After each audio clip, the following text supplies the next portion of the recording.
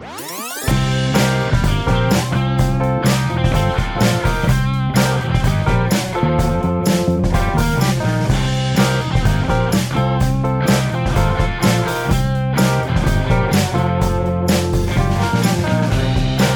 to the Readings Podcast, where Readings booksellers talk to writers about their work.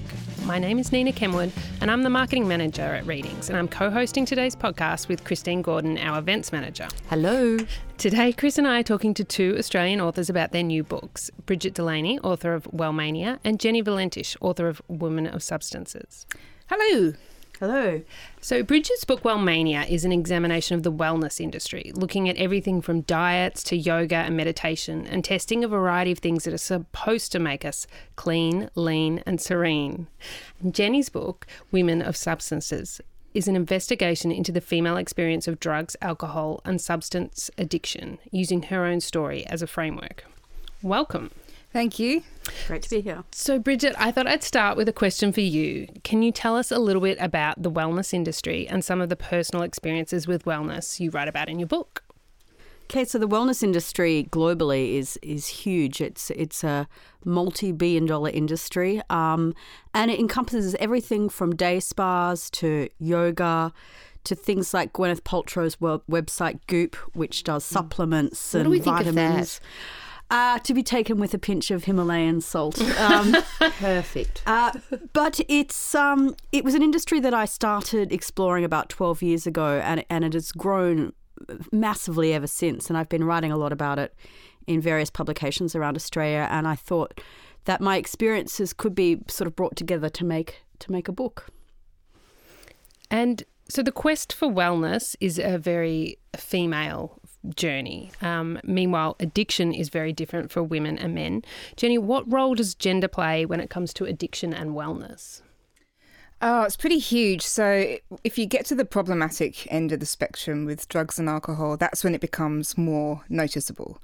So somebody who would seek treatment, if she was a woman, has generally gone through some kind of trauma by that stage, whether it's a childhood trauma that then sort of she's self-medicated or self-soothed for, or whether it's accumulated along the way from heavy use. There tends to be that experience. So there really needs to be trauma-focused care and gender-sensitive care, which is what the call to arms is at the end of the book. So that's just something that you haven't seen at all when you've been doing all this research, that there doesn't seem to be anything that's very specific to women? Not enough. Yeah. There are treatments that are trauma focused and gender sensitive, but hardly any places are using them. And if it tends to be from therapist to therapist, counsellor to counsellor, so they might kind of use some of those skills within their sessions. So what we really need is to see things like inpatient services, like rehabs, utilising proper programs. Because just last night, somebody was telling me she's been to 4 rehabs, and she was expected to share sexual trauma with an entire mixed group or get awful. out, because it was that kind of 12-step mentality of we all have to be very open, but she didn't feel safe doing so. No. And you have a great chapter in your book where you talk about women's cycles and their hormones and how that is very particular to substance abuse. If you could talk about that a little bit. Yeah, well, that's really interesting, actually. I mean, I don't think women are aware that alcohol in particular has a massive effect on your levels of estrogen. So even just having 1 drink a day will vastly increase your chances of getting breast cancer. But also, wherever we are in... Sorry, I know it's bad news week here. Wherever we are in our cycle affects how we respond to drugs and alcohol. So, for instance, if we're releasing a flood of estrogen, we're more sensitive to the effects. If we're releasing progesterone, we're kind of not so anxious to get high or drink. Yeah. Yeah, I mean, there is that terrific line somewhere in your book where it says, if you've wondered why sometimes it only takes 1 beer or something to lay you out. Yeah. This is one of the reasons. Yeah. Yeah. So you can monitor that. You can be proactive. if you don't want to give up the booze, and why should you then just be mindful of where you are. So while we're sort of talking about the science of things, Brigid, can you talk a little bit about the science of wellness and what you've sort of seen around research, and are these things that you were testing and trying in your book based in science? No, they weren't based on science. They were based... It was your 101-day fast based in firm science. Absolutely not. So there's a big gap between what traditional medicine says and what, say, wellness blogs say about things like fasting. And I was really interested in that gap because the fasting community, and there is a fasting community who blogs about like detoxing and going without food, believes that if you start to feel unwell at around 5 or 6 days into your fast, it is your body getting rid of toxins. Now, I presented that idea to several professors of internal medicine and endocrinology, and they said that's absolute bollocks. It's your body in complete pain crying out for food and nutrition. It's not a healing crisis, and it's a sign that you should start eating. So there's a really big chasm between what the wellness gurus say and what the traditional people say. And people like Gwyneth Paltrow are in the firing line from traditional medicine when she prescribes supplements to give people energy or a better sex life or to metabolize food faster. Those things can cause damage. Or if they don't, they're just a very expensive, way to colour your urine. It can get really dark, that stuff, can't it? You get those gurus like Bill Gibson, loads of people I can think of, and not quite think of the names right now, who are advising things that could be potentially fatal. Yeah, or treating cancer through the alternative methods and that guy, living a clean life. Even Pete those Evans, people who just eat bananas, banana people who just eat bananas. Yes. There's a great Portlandia sketch about that. Actually, I recommend people look that up. 100 bananas a day, 50 bananas a day. I don't know that one because I've never had a banana in my life because I don't like the smell. So maybe I've got a banana deficiency.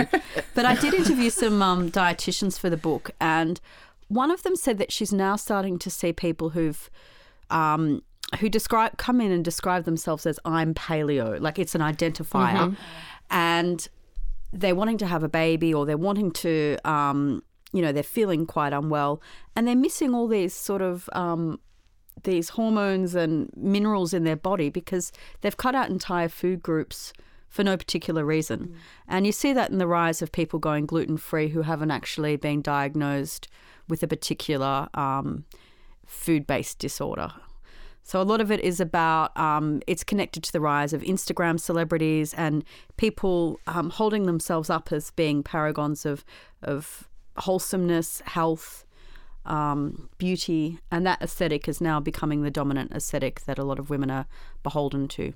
Right. So when you mentioned Instagram, then I just want to talk about the performative nature of wellness and how that sort of, do you think it's sort of social media is driving it, or is it just human nature to want wellness anyway, or what about the performative nature of it?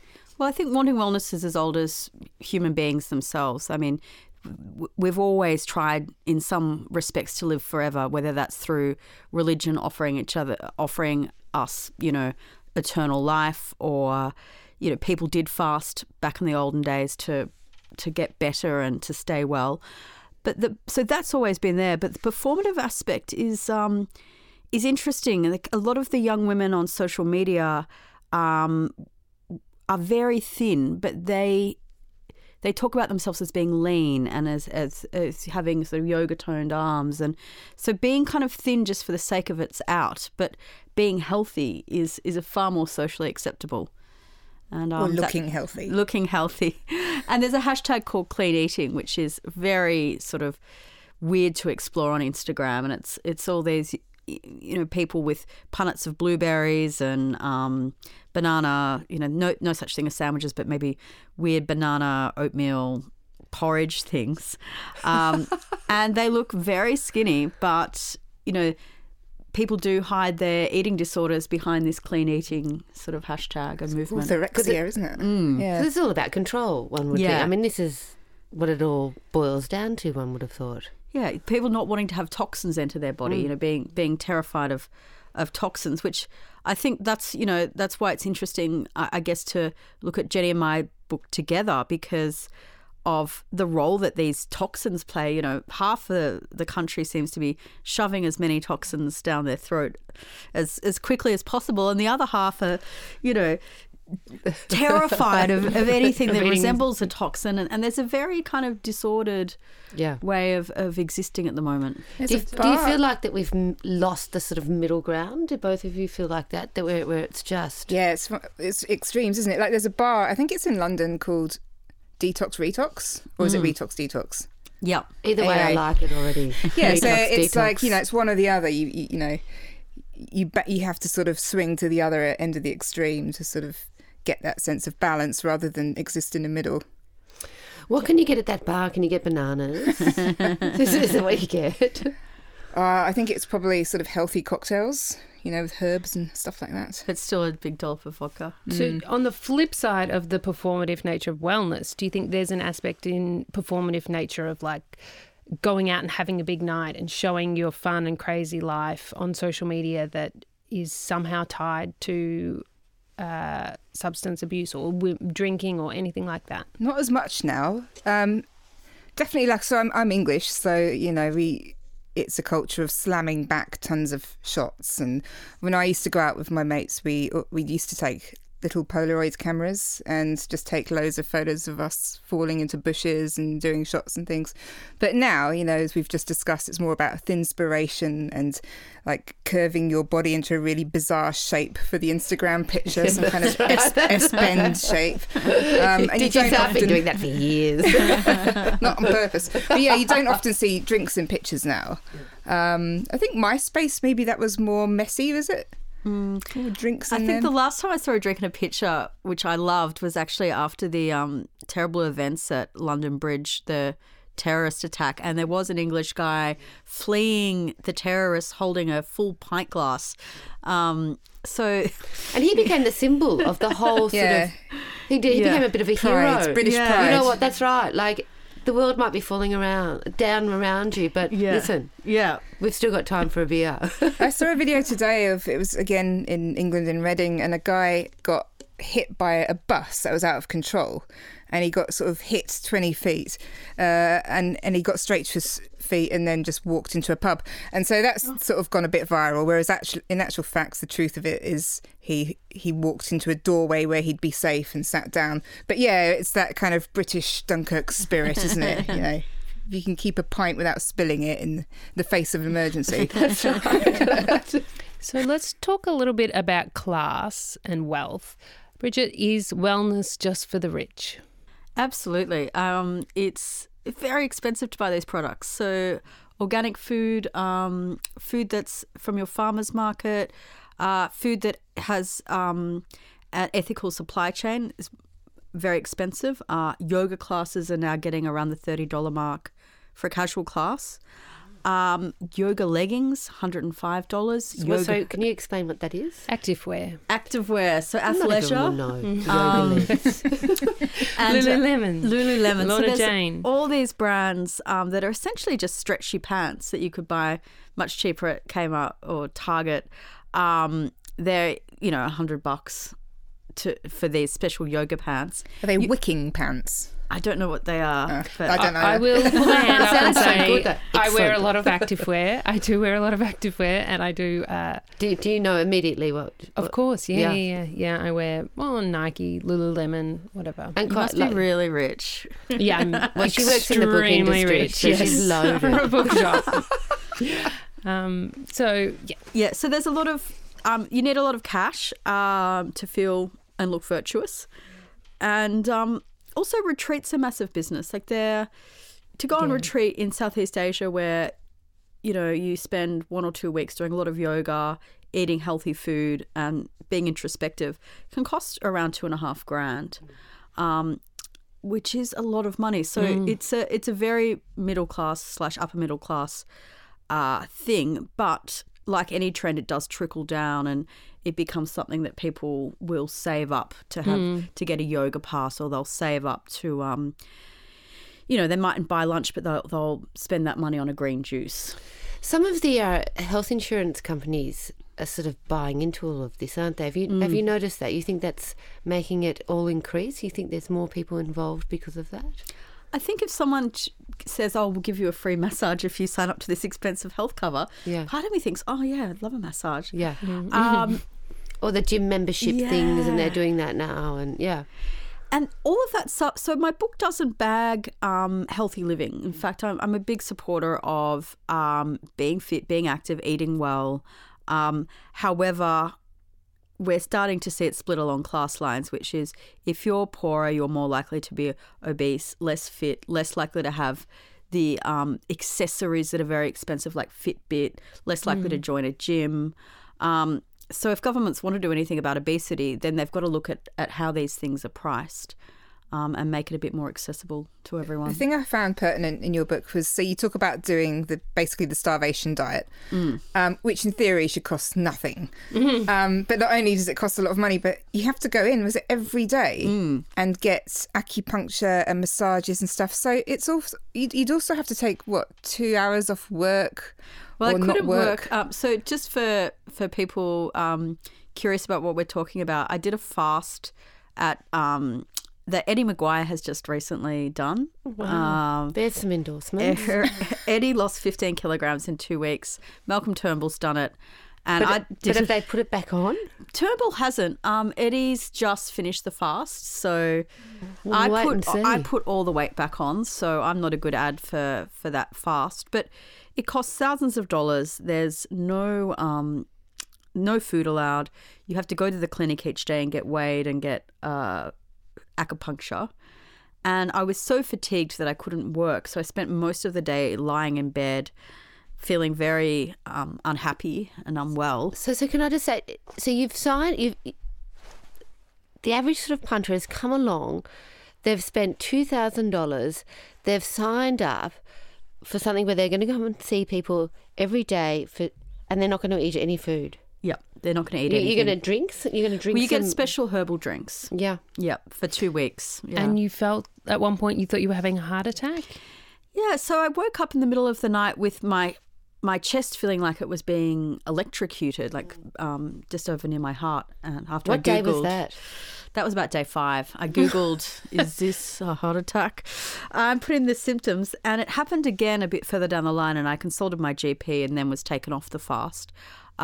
But when I was writing the book, I spoke to an expert who said, well, that was actually your body being so hungry that it was eating its own heart muscle. And the wellness blogs say, no, it's not that. It's your body just cleansing itself of its toxins. So that's where these things get dangerous, when you are actually probably about to have a heart attack, but you think you're doing your body something, you're giving it a wonderful kind of treat.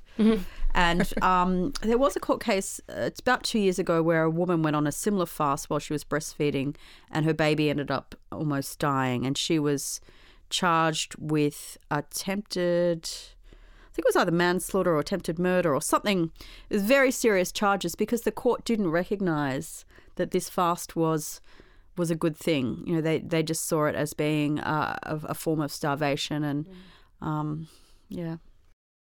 So Jenny, back to while we're talking about class and wealth, how does that relate to recovery from substance abuse, and does that weigh in on your ability to go into recovery? Yeah, well, you've got a few options really. So you can go to AA or NA, which is free. And you can, in theory, do that for the rest of your life. So that's a maintenance kind of program. But if you immediately need some kind of help, well, you'd have to pay for it really. Unless, to get free help, to go to a government-funded rehab, you're going to be on a waiting list. And particularly if you're a woman, say, with children, you might have a very, very small window of opportunity where it's possible for you to get help, because there might not be someone suitable to care for your children. So yeah, it's a huge problem.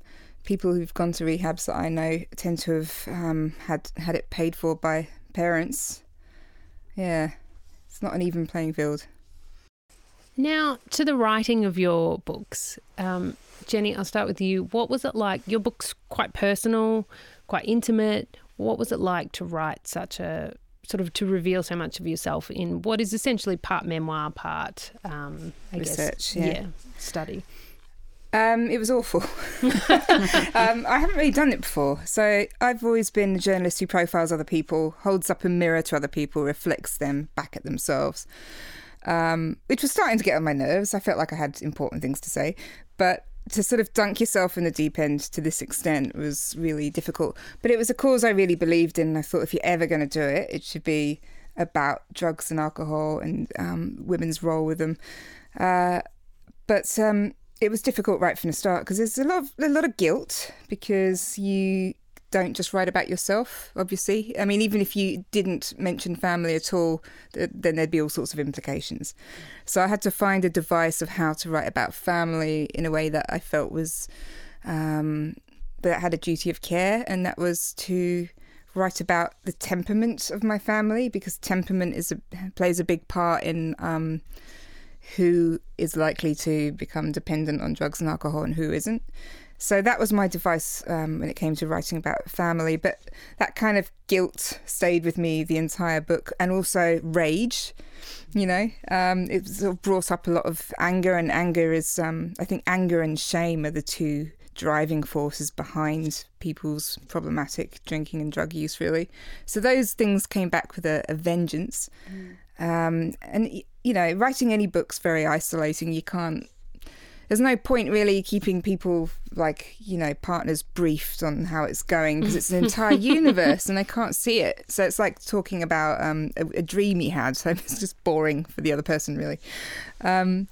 It's very isolating, and lots of behaviour patterns were coming up when I was writing. Like I was smoking a lot and watching a lot of porn or spending a lot of money. In cycles, and then you notice something's happening and you nip it in the bud, and then something else happens. So all these kind of coping mechanisms came into play over about a 14-month period, I would say. So I was quite exhausted by the end. Plus, it was fueled by caffeine, nicotine, and modafinil. As all great books are. Yeah. And which I'm prescribed, but it just meant that I was quite strung out, to be honest. Appropriately. I do actually think that's incredibly appropriate. Yeah, and that becomes part of one of the chapters as well. Like, is this appropriate? Oh, I don't know. This is a bit of a quandary. You've kept your humour throughout. Yeah. How did you do that? I couldn't. There was only one period of my life, which was when I quit drinking, that I lost my sense of humour for about a year, which was awful. It was like it had just been sucked out with a straw. Yeah, right. Nothing was funny anymore. Yeah. Like, I think when things go badly wrong, when you are perhaps on benders all the time, it's kind of like the best of times and the worst of times, and there is a real humour in it. If you didn't laugh, you'd cry. Though when I stopped drinking, that kind of roller coaster stopped and abruptly evened out, and everything was kind of beige and boring. Everything was fine at first, before I sort of regained my personality. But I've definitely got that humour back now, and I've always used it as a defence mechanism. It's a gallows humour. Yeah, I like it. Yeah, it's not just employed for the book. I would use it all the time. Yeah, it's cool. And what kind of feedback have you gotten on the book so far? I know it's just come out, but are you hearing, how are people responding to it? It's been out nearly a month. At the launches, I had a few launches around the country. People were really engaged when I was talking. Like, they were talking back as I was talking sometimes. Sometimes a few people were drunk in the audiences. And it was great because, I've done things like moderate music industry panels before, and you look out at the audience and everyone's impassive and got their arms folded. But people are really, really engaged in this. And afterwards, it turns into a bit of an AA meeting in question time. People start sort of talking about their experiences. I've had a lot of people write to me.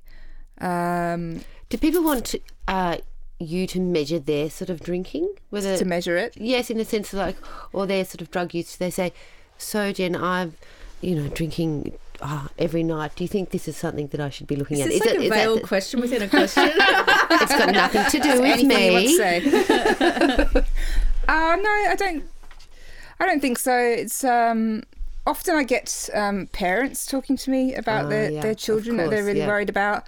Other times it's people talking about their use, but I think they know whether it's a problem or not. They're not looking for validation. It's more that fear of stopping, you know. It's a huge thing to do, particularly if it's alcohol, because what's left, you kind of think, you know, like every social aspect of my life might disappear, and there's a fear that you'll lose your identity. So I think it's more based around that kind of thing. And Brigid, your book is also quite intimate, and you talk about yourself a lot. You're very much in there. How was that experience for you? It was fun, actually. When I started writing about the wellness industry, an editor I worked with said you're like the Hunter S. Thompson, the gonzo journalist of wellness. And I thought, well, that could be actually a device that I take with me into a longer project such as this book. So I can go into an industry that takes itself very seriously, that has a lot of cash and capital and cachet behind it. And I can do these things and pull it apart a bit and have a bit of fun, sometimes at my own expense. I thought quite often when I read your book. I mean, there's laugh out loud moments. Yeah, I wanted it to be funny because I think it makes, if you're just reading about someone's diet for, 150 pages, it could get very dull. But if you're talking about how you smell when you go on the diet and how sometimes your tears even smell bad and all the weird stuff that comes out of your body, it can be very funny, and it can make the book a bit livelier. I'm also a journal keeper, so I've been keeping journals for years. So a lot of the experiences I had over the last 12 or so years in the wellness industry, I was able to refer back to journals and stories I'd written, conversations I'd recorded. And so there is a sense of immediacy in the book because there'd been quite kind of strong record taking over the time. Amazing. Actually, how long did the whole book take altogether?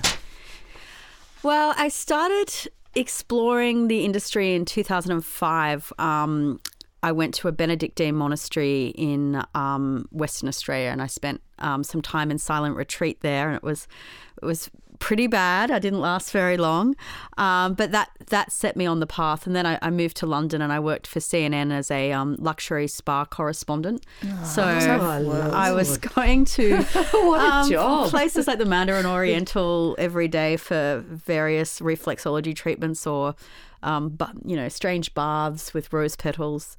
I once had a massage from Nelson Mandela's masseuse.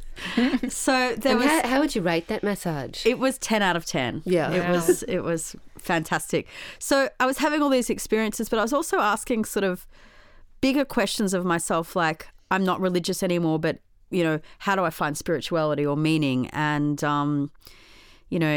is kale really good for you, or is it just a marketing thing? Like there was all these things that kind of I could lump into this industry. And so, it was fun to write.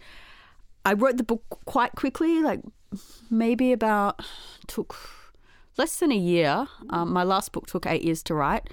But I wrote this so quickly I got RSI, which was not good to be unwell when you're writing a wellness book. So we both suffered from that. Yes, it was terrible. But yeah. Fantastic. Well, just to wrap up, a question that we always ask is... so tricky. Can you tell us about a book that you're reading and loving, or maybe a TV show that you've been watching and loving, or music, or all three recommendations that you can give? Oh, my God. What an amazing question to ask at this point. I've just been binging Master of None's second season, which I love. I don't have a TV, and I'm house sitting for friends in Sydney, and they have Netflix, and I've just been watching every single episode back to back. Each episode is so different. Like some are black and white, set in Italy. Others are, told from a different character's perspective. And there was this amazing episode on unrequited love that I saw recently that had this final shot in the back of a cab where the main character has just dropped off this woman that he's got the hots for, but nothing's going to happen. And they play this soft cell song for 4 minutes, and it's just a shot of him in the back of this Uber looking really sad. And I was like, I've been there. That's, you know, and it's different sort of television. I really appreciate the kind of craft behind that series. I've been watching Glow on Netflix. I just finished it. Amazing. So it stands for Glamorous Ladies of Wrestling, and it was a real series in the 80s, and Jackie Stallone was in it, and even Sylvester Stallone made a few appearances. The mum? She's the mum, yeah. And it was real budget chicks wrestling in skimpy leotards.